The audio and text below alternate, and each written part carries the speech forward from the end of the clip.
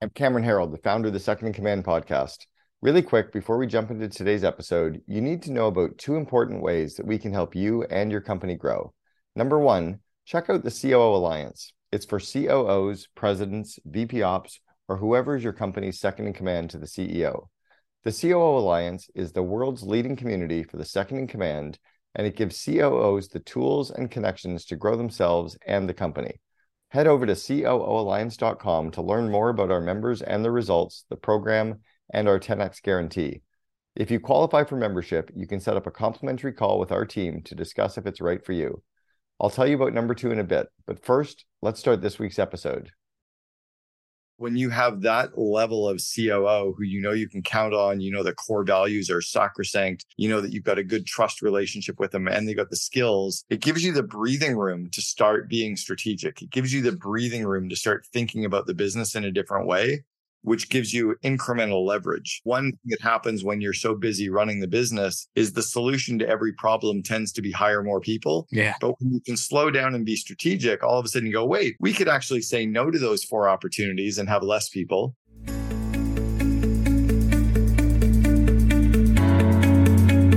Welcome to the Second in Command podcast, produced by the COO Alliance and brought to you by its founder, Cameron Harold. In the Second in Command podcast, we talk to top COOs who share the insights, strategies, and tactics that made them the chief behind the chief. And now, here's your host, Cameron Harold. Are you an entrepreneur struggling to juggle all aspects of your business while also aiming for growth? Ever wondered when it's time to bring in a second in command to share the load? In this episode, I talked to Brian Beers about the crucial stages of an entrepreneurial journey. He mentioned that finding the right second in command is pivotal for achieving strategic thinking and sustainable expansion. And we highlight how the wrong hires at certain stages can lead to inefficiencies and stunted growth. The main takeaway is recognizing the inflection points in your business's growth and understanding when to hire a second in command. By delegating tasks, entrepreneurs can transition from operational firefighting to strategic planning. This allows for optimization, automation, and better leverage of resources, ultimately paving the way for innovative growth strategies that go beyond simply hiring more people. If you're a business owner navigating growth challenges or looking to transform your business with the right strategic mindset, dive into the full episode now for actionable insights and strategies.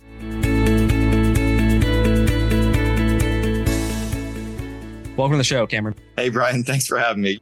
So, normally I ask for backstory, but I don't know. I don't think we have all day to go over everything you've done. So let's focus in on the COO. So when should a CEO, so whether it's the business owner, in a lot of cases, small business owner and my kind of audience, when do they decide, hey, I need help. I need a right-hand man. How do you advise that? It's interesting. So I've been around working with entrepreneurs now for about 30 years. I've played the second in command role a number of times with companies. And then I run this organization called the COO Alliance, where we've got hundreds of COOs from all over the world. So I have a lot of purview into kind of seeing that mindset. The entrepreneurial journey goes from, I call it the ones and threes. So you have just you, and then you have 3 employees, and then you have 10, and then you have 30, and then you have 100, and then you have 300, right? You kind of scale out. Yep. And at each of those transitions, there's a point that the company has to iterate or change. When you get to 3 employees, you've got a couple of people you can delegate to. Well, they're not really a COO. They're not a director yet. They're just a couple of key people that you can give some work to, right? Mm-hmm. You get to 10 employees, you probably have your first manager who's managing some people for you, and you need to get some results through people. Again, not a second in command, probably a good operations person, a good project manager, a good kind of jack of all trades, master of none, someone you can count on, and you're trying to grow their skills and grow their capacity. When you get to 30 employees, you probably have your first management team. You've got 4 or 5 people that are managing everyone in the company for you, and you're really now largely managing most of those 4 or 5 people. At that point, you've probably got your first second in command. You know, it's the person that you would, if you were sick for 6 months, that they could probably run the company for you. They're probably not a COO yet. Maybe they're a director of operations, or maybe at best a VP of operations. And they probably have, again, strong project management skills, strong leadership skills, stronger time management skills, but they're not a true leader yet. They're a good tactical manager. They probably don't have strategic capabilities yet. When you go from 30 employees to 100, then you've got your first leadership team, your kind of VP level or C-level leaders that are running each of the functional areas. They probably have good leadership skills. They've been around strategy before. They think at a different level. They're better at the interpersonal relationships and interpersonal skills. That's when you've got your first COO, right? So that's kind of the core. And the other thing that I always bump into is, entrepreneurs, when you're in the 10 to 20, 10 to 30 employee range, I need to hire a second in command. No. You need to hire an executive assistant first, because most of them think they need a COO. They're trying to get a bunch of stuff off their plate, but they don't realize that a bunch of that stuff is the minimum wage jobs that they could delegate to an EA or a fractional EA first, which will buy them a full year before they really need to hire their COO. Yep. Yeah, that's great. Yeah, that's cool. Yeah, 1, 3, 10, 30, 100, 300. I've always viewed it as similar kind of growing our business as like this stair step approach. And it's kind of the same concept where it's like you can go up, you invest in the people, like then you can go vertically, like you can get all these sales, you reach a capacity level, then you kind of invest in more people, right? In our case, we can buy more stores if we have more district managers or whatever it is, and then we build out the office. Now we have this whole office staff that we can dilute their cost further by continuing to grow, right? And then you go up and even for us, we were probably at right around 100.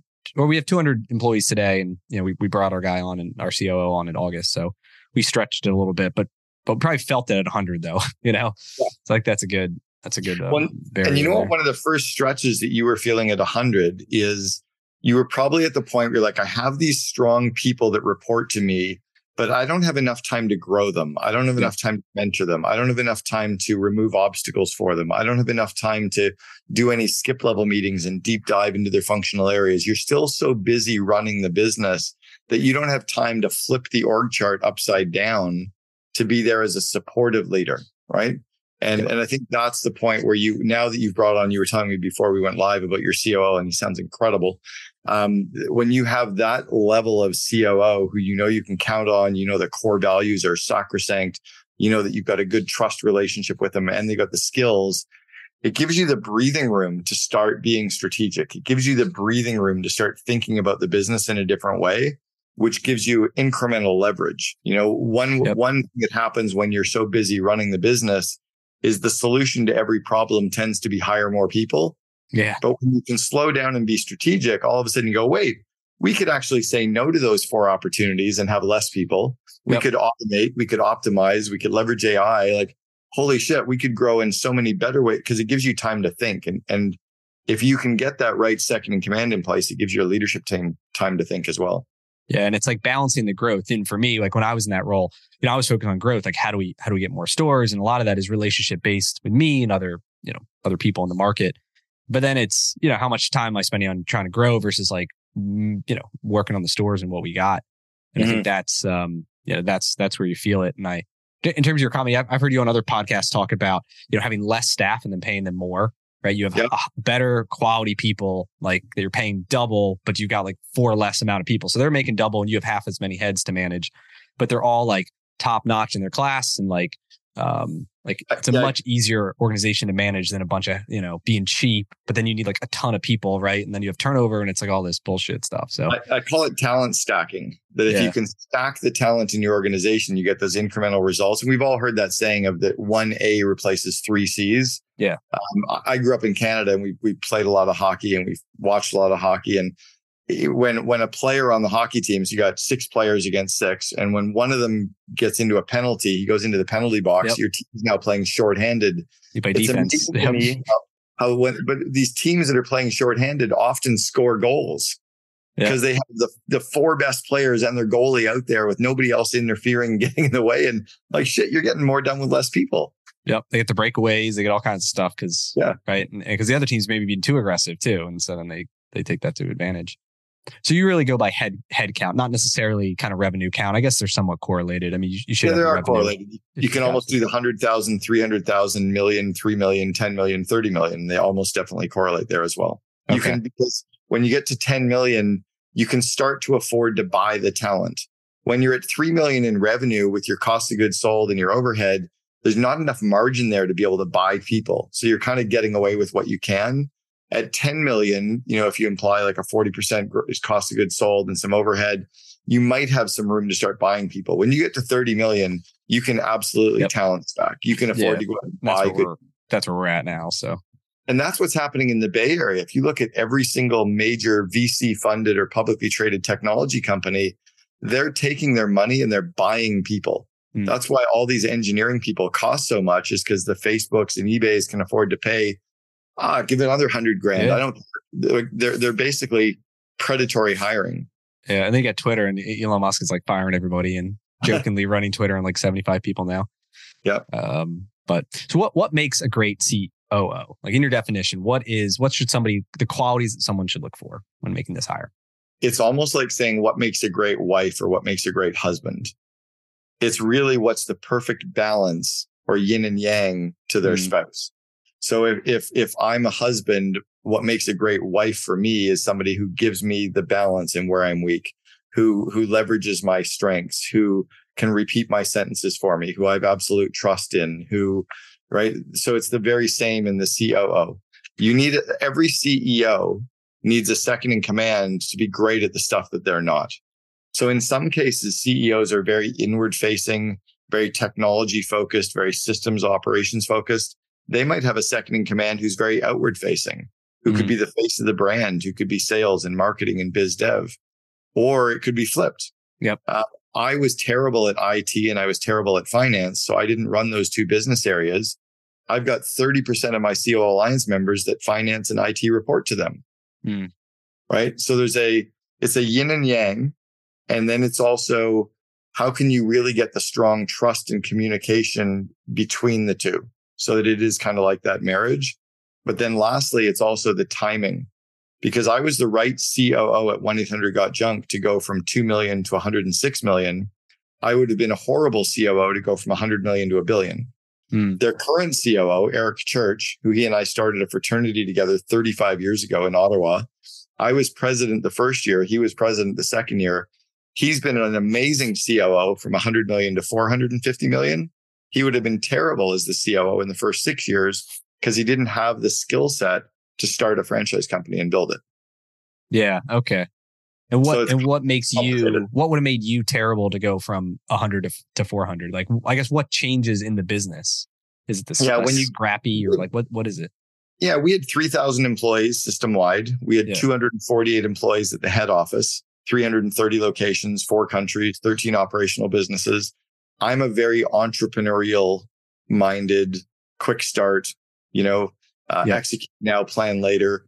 The company just started to get too big and we couldn't grow at that kind of almost frenetic, energetic pace. Okay. Yeah. I also came in as a bit of a mentor because I had built franchise companies before. I'd been a franchise before. I could take a lot of what I knew how to do and just tell people how to do it, tell people what to do. When the company scales, you're no longer telling everybody what to do. You're kind of more supporting and growing them. And that was where I was then out of my element. Yeah. And I feel like as our company's gotten bigger, it's kind of like becomes this giant elephant, right? And it becomes like a lot harder you can't push it, right? It like kind of does its own thing. You have to direct it, but like it's, I don't know. There's that great book. I forget what it's called, but it's about changing. It's like there's the rider and the elephant, right? And the rider's got to really kind of direct where it's going. But the elephant, if the elephant wants to go right, it doesn't matter what the rider says, the elephant's going right? And, but I feel there's frustration sometimes too. It's like, hey, you want to do all these things, you want to try these new ideas. And it's just like, it becomes harder to really and here was a classic example of where I broke down as a COO. We were at about the 100 million mark and we had these 13 operational businesses. We were starting to open some corporate locations. We'd just opened Australia. We'd just opened up in the UK. We were in Canada and the US. And I was making decisions based on my gut that have intuitively played out to be correct. They've all played out to be correct later. But we didn't have enough cash to be able to, or cash flow or bank facilities to grow. So where I was making decisions based on what we had in the bank and cash that I could see and how we could scale, we couldn't actually get to those numbers fast enough using the bank. And we didn't have any bank loans. We didn't have any credit facilities because I was like, fuck, we got 5 million in the bank. We'll just spend that. Yep. I didn't understand how to leverage a balance sheet. I didn't understand how to grow $100 million company. And it's kind of like I understood how to be a teenager, but I didn't understand how to be a parent of teenagers. Right. Yeah. It's very similar. Yep. So do you find yourself in that? Like, I guess there's two ways you go. One is you try to figure out how to do that. The other is you just say, hey, I'm going to stay focused on where I already feel like I'm good at. Yeah. Well, and it's funny, like now that I started this COO Alliance 6 years ago, I very quickly understood that my role was not to be there to teach COOs how to be COOs. Yep. My role was to bring together a group of amazing COOs and give them the space to be able to mentor and coach and facilitate and collaborate and kind of build that community for them to do it. Because I've got COOs who are members running $1.2 billion companies. Mm. You know, I've got, so I can't teach them. Like, what am I doing? Yeah. So I kind of have become a bit of the sage on the side, right? Or the instead of doing their teaching. So I just I mean, that's a power. I mean, I'm in a mastermind group. That's the power of mastermind, right? It's not about one person and following the Sherpa. It's about bringing all these minds together and like letting each other help each other, and then that's where the real value comes in. Yeah. So I was approached to coach a franchisor recently, and I was like, you know what? I'd be the wrong person to coach your franchise business, because it's in the restaurant space. I don't have any restaurant IP. I don't even understand the restaurant industry. I think it's very different. But if it was anything in the home services space, I could probably coach almost any franchisor in the home services arena. I could never coach anyone in the automotive space because there's too many technical aspects to what you do and how you do. And also the location based. It's just different. So my skill set breaks down. Okay. Well, you can send the auto ones to me. I'll take them. There you go. So how does a C? So it's like the yin, the yang. How does one then do a self-assessment, or what kind of advice do you have them? Or does most people just kind of know, hey, I'm like not really organized. I need somebody who's highly organized. Like, how does someone do that assessment? Most people don't know. Most of the entrepreneurs really fall in this area. And I've heard it so often. They're like, oh, well, here's an example. I get offered all the time to be someone's COO. I mean, first, they can't afford me. Secondly, they have no idea what my skills are and my weaknesses are. And they just think that because I was the CEO of one company, I could be the CEO of theirs. That's kind of like saying if I was single, I'm like, oh, you've been a wife before? Be my wife. Why don't you be my wife? That's ridiculous, right? Yeah. So it starts with the entrepreneur saying, what am I good at? What am I really bad at? What fills me with energy? What drains me of energy? What are the functional areas of the business that I have good expertise in that I love? And what are the ones that I could really get some domain expertise around? That's really the starting point. So it's kind of like an activity inventory. And then it's also, if you could come up with 2 or 3 core areas that if you spent time on those, you'd really leverage your unique ability or really leverage your zone of genius. If you can delegate everything except genius, you'd supercharge the business. So it's kind of splitting those roles up. And then it's finding a COO who doesn't want to work on the areas you're good at. Right? If you're Tobias Luque, who's the CEO of Shopify, has Harley Finkelstein as his COO. Harley's not great at the engineering. He's not great at IT. Harley is an outward facing business development, sales and marketing machine for Shopify. In another company, it might be exactly mixed. You might have a COO who runs all of the engineering and finance sides. Yep. So where can people look to find one? I mean, is it Indeed? Is it referrals? Is it any other sources that you've seen success, at least maybe for out of your alliance of where people kind of come from? Yeah, the first one is that great people are never actually out looking for a job, right? You've got to know where those great people hang out, and you've got to try to poach them, or you've got to know where those people hang out and you've got to go and get them there. I mean, before we went live, you mentioned the Special Operators Transition Foundation, which is like sounds like it's a network of these former military special ops people that want to work in operations and companies. I'm like, whoa, that's like all the ducks are hanging out in the one pond. Like, they're all waiting and going, shoot me, right? Okay. So I think a good executive search firms, knowing groups like that where you can put your offer in front of them and see if you can attract them in, definitely leveraging your network and your email list. But what I like doing is getting a very strong job description written and then getting a copywriter to polish that job description so that it's almost like a marketing letter or a sales letter. Like it really polarizes, it really pops, and treating it like a marketing thing and then sharing that with the whole world. That's the core starting points for sure. Yeah, that's great. The copywriting, because a lot of times we go and just write a job ad, and like I write or my brother writes it or whoever, and it's like it sucks probably, and it probably looks like every other one out there. Versus, I would bet like only 2% of like ads are professionally copyright written, right? That they look good and they're attractive, and they, I'll give you a great example of how a great copywriter can polish one. And it's also how truly understanding your company culture is core to recruiting a good person. So I was coaching a client based in Florida. They have the cardiac heart monitoring system that's on the space station and at Everest Space Camp. So very advanced cardiac science business, right? They wanted a head of engineering. And they said, if you ever wear a pocket protector or a pair of dress pants to the office, we'll fire you. You must come to work wearing board shorts and flip-flops. Okay. Yeah. Now their team was like, whoa. And like, no, but that's us. Like, that's who we are. So they put this out there, and all of a sudden this engineer was like, oh my God, like I surf every other day and I like live 4 miles from your office. And like, are you kidding? Were you joking? And they're like, no, this is us. Match made in it, because he had the technical skills. Yep. He culturally fit, and he just attracted like a magnet. But they had other people that were very qualified. We're like, I can't believe you tell me that. I'm all professional. And they're like, yeah, well, you just wouldn't be a good fit for us anyway.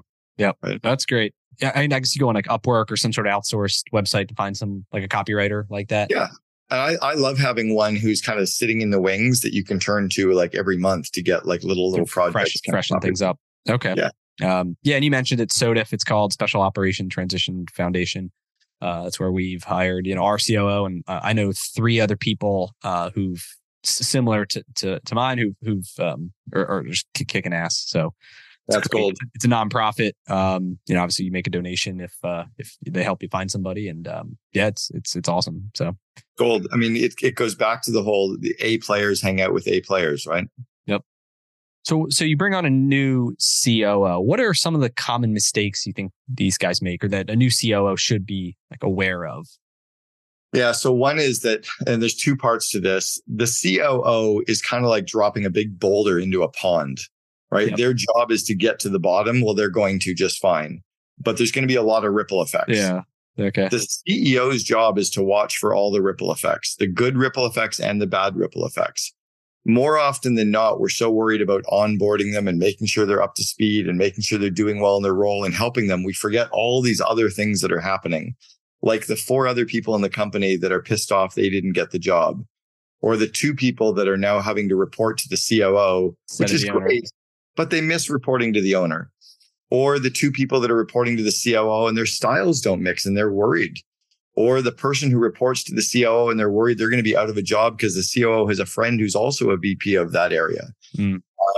Or the COO has all these great ideas, but they're putting them in place too soon before they really know the business. So you have to watch for all those ripple effects. That's one. The second thing that I like to do is say in the first 30 days, the COO's job is to sit and look and listen and watch and observe and have a notebook and write down as many things that they see and observe and notes in the notebook, and do none of them. Literally just, I want to fire somebody. Yeah. Write it down, but don't you dare do it. I want to change this meeting. Cool. Write that down as an idea too, but don't do it.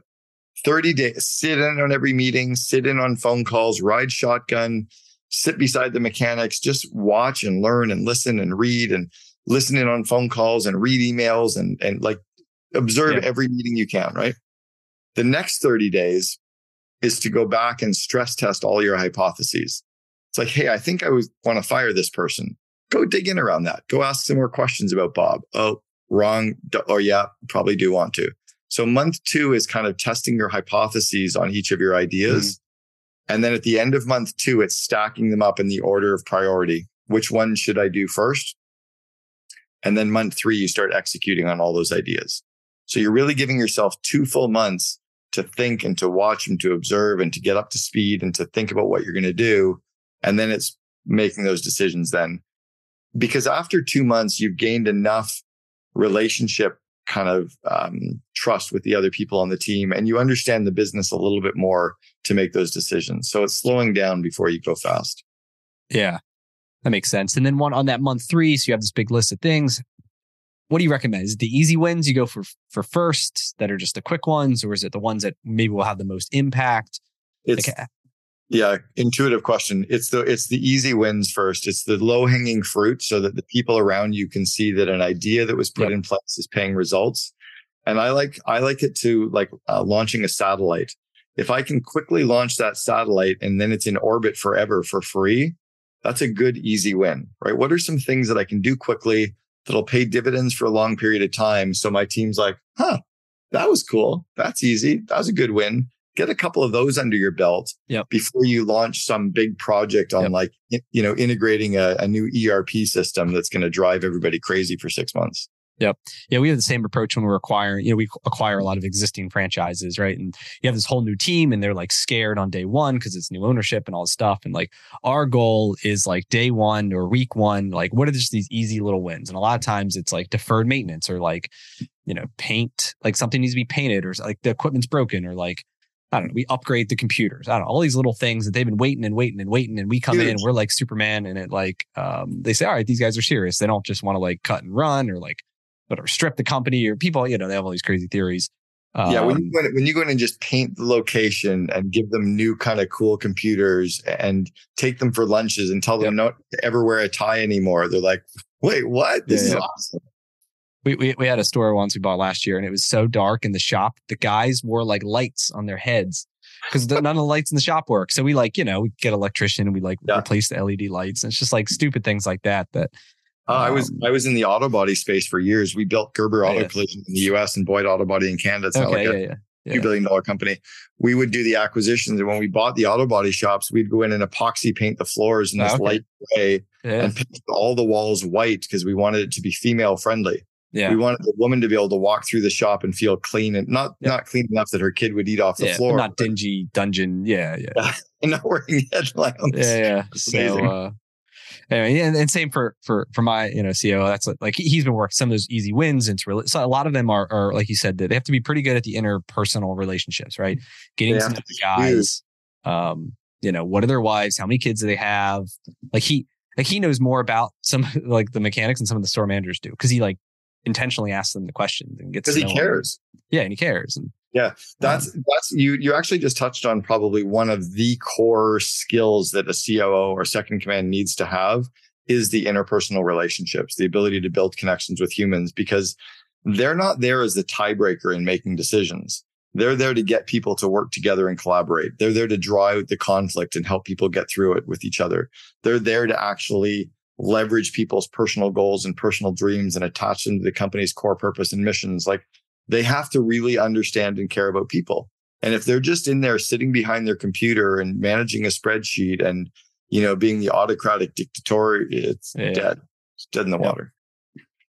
How do they go about doing not a better job, but like getting the people below them to do some of those things, right? Like for my COO, it's like, how do we get the district managers to take a more personal interest in the employees? How do we get the store managers to kind of have those one-on-one conversations, right? It's kind of like that emotional intelligence, like bleeding its way down. Does that make sense? Well, so 2 parts. Let's flip the org chart upside down. Yep. So let's have the CEO at the bottom supporting the VPs who support the managers, who support the frontline staff, who support the customers. Yep. So when you build that kind of that real supportive, caring, removing obstacles, coaching, cheering people on structure, everybody starts to feel it versus the holding them accountable, managing them. So that's one.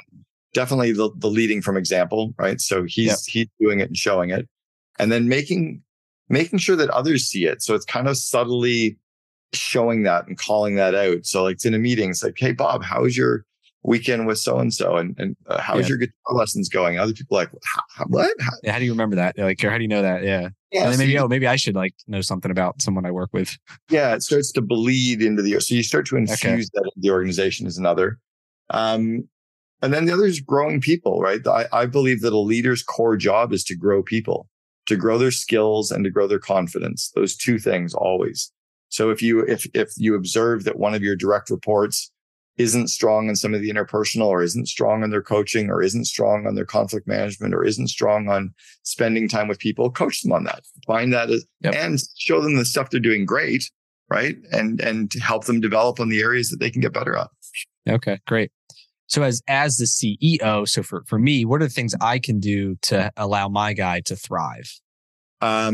Stay out of his way, cheer him on, shine the spotlight on him internally in the organization so people know that you're proud of him and see the good work he's doing.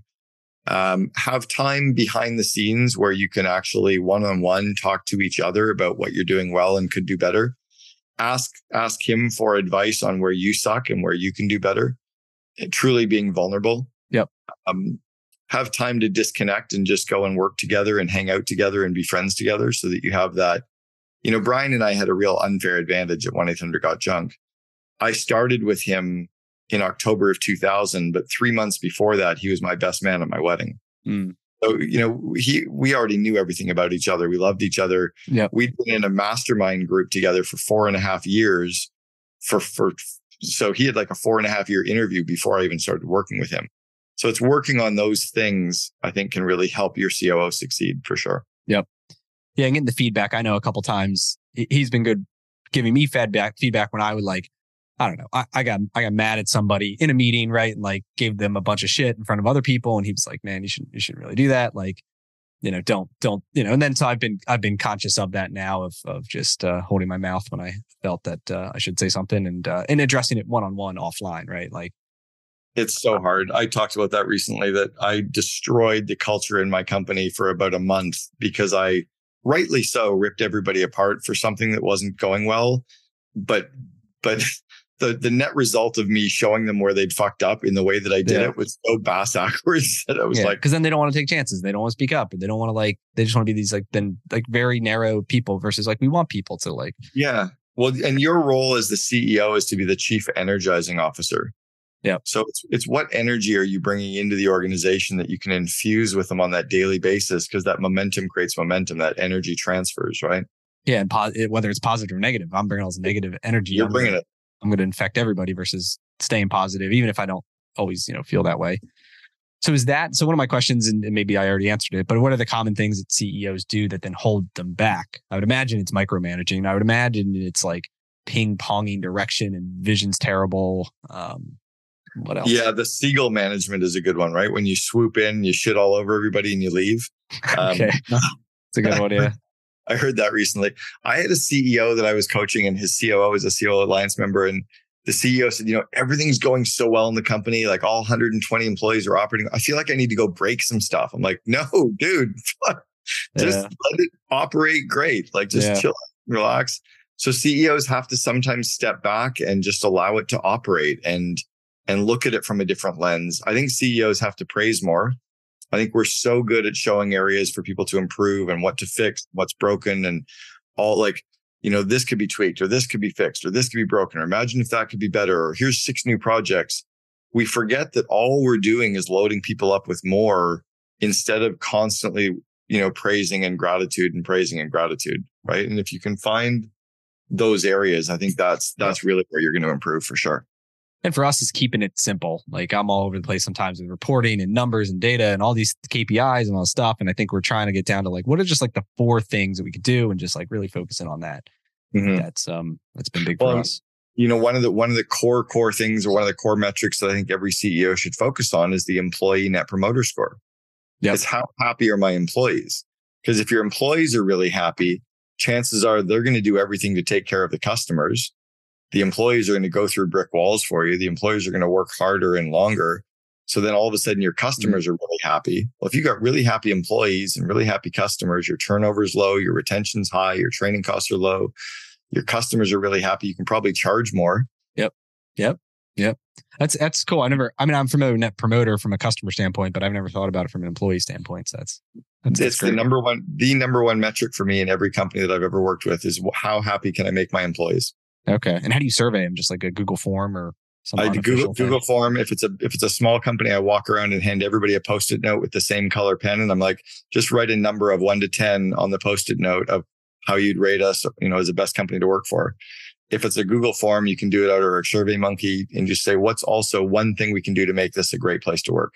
Yep. What I do is I do that survey twice a year. Okay. I do it once in January, once in July.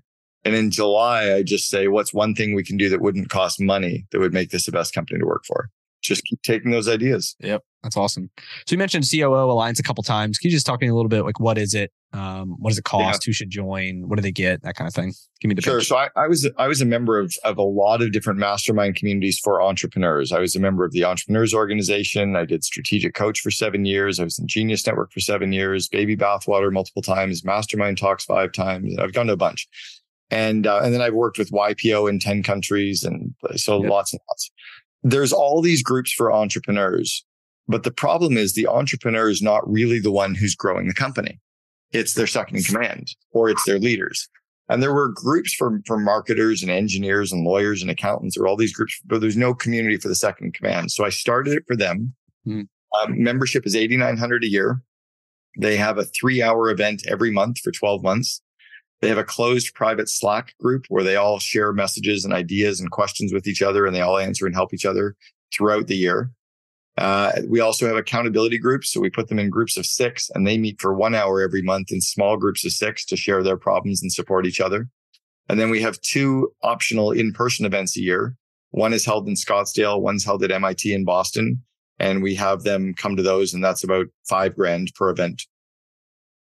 That's like a 2 or 3 day event, bringing in speakers or talking. Yeah, the one we have coming up in April, we have Chip Connolly, who is the founder of the Joie de Vivre hotel chain. We've got Don DePani, who is a monk, and then a guy named Warren Rustand, who is a spectacular speaker on leadership.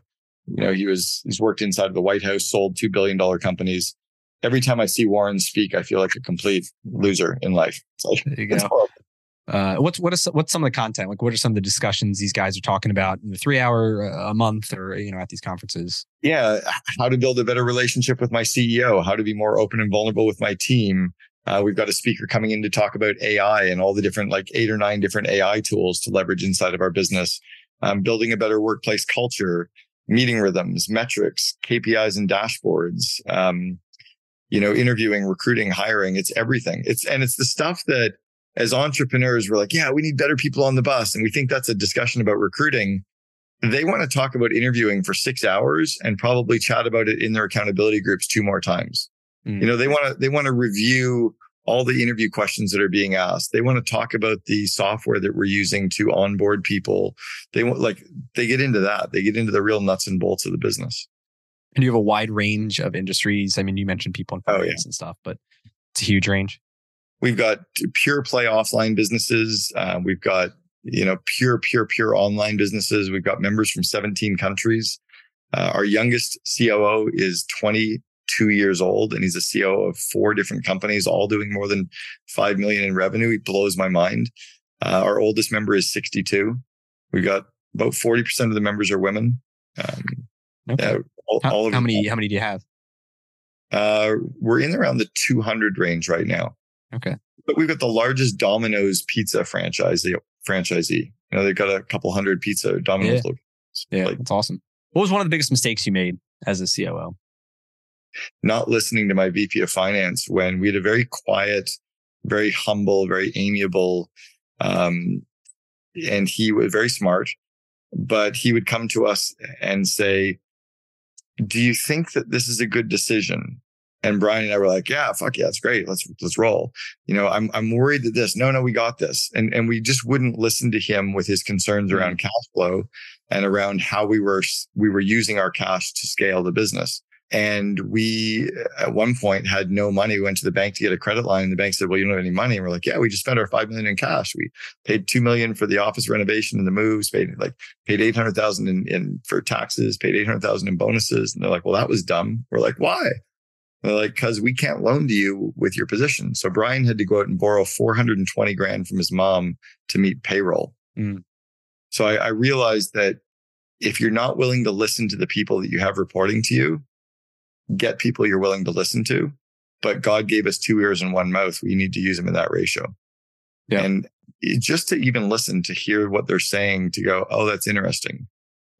That was a huge loss. Maybe we can consider that. Even if you don't do it, you're at least pausing for a second, right? Yeah, and to truly understand it. Like, what do you mean, should we slow down? What do you mean, are we sure? Can you show me what you're thinking? Like, let me understand that. Like, if I'd spent 15 minutes more just understanding it, right? If Brian had spent 15 minutes more understanding it, we wouldn't have then had to fire 20 people and, shut down the UK and, call our vendors and tell them we weren't paying them for one of them, we said, we're not paying you for 90 days. And she started yelling at me. I said, if you keep yelling at me, I'm not even putting you into the lottery to see if you get paid in 90 days. Like we don't have the cash. Like yell all you want. Is that, were you building out corporate too? I mean, because it's a franchise, right? And a franchise, the franchisee takes on a lot of those capital investments. No, we had 13 corporate locations that we started to open up. And because we were trying to prove to franchisees and we were doing it, we're like, we can run a location anywhere. Like, give us the worst market. We can open up there and kick ass. Okay. Well, then do Chicago in the winter. We're like, okay. So we did it. And then do like an African-American market in South Philly. And we're like, fuck, we got that one too. And then we opened up Australia, and then we opened up in the UK. So our corporate expansion. And then we had 60,000 square feet at our head office. We had, 248 employees at our head office. So we had a big corporate, behemoth that we were starting to manage too. Yep. That's great. So where can people find the book? When is it released? All that. Yeah, the book comes out in 2 weeks. It comes out January 24th. So probably by the time we're live, we'll be out. It's on Amazon, Audible, and iTunes. I actually read the audio version for this book of all my 6 books. This is the only one I decided to read. Okay, good. Yeah. And They can find, if they go to just Amazon, they'll find it. Or if they go check out the COO Alliance, they'll find that as well. And then check out investinyourleaders.com, which is all of the core leadership skills that managers need to excel in their jobs. And it's really how you're going to grow a small business into something large. Yep. It's a set of courses, correct? I've looked through them. I thought they looked pretty good. So. Yeah, it's what I consider are the core skills that managers need to be highly effective in their role. And if we grow their skill set, they can grow the company. That you think about any manager out there, they all run meetings, but they've never been trained, or they all do job interviews, but they've never been trained to how to do an interview. They all like coaching and delegation, time management. So I just created the modules around that. That's how I've grown all the companies over the years, was teaching those skills. Yep. Well, that's awesome. Well, I appreciate you coming on and chatting with me and sharing all your knowledge and wisdom. And, I got a ton of good notes. And I'm excited to start, putting some of the stuff into place with my guys. So thank you. I appreciate the time, Brian, and congrats on your hire too. It sounds like you've got a fantastic COO. You've been listening to Second in Command, brought to you by COO Alliance founder Cameron Herold. If you enjoyed this episode, please be sure to like, share, and subscribe to us on Apple Podcasts, Spotify, and our other podcast streaming platforms. For more best practices from industry-leading COOs, visit COOalliance.com.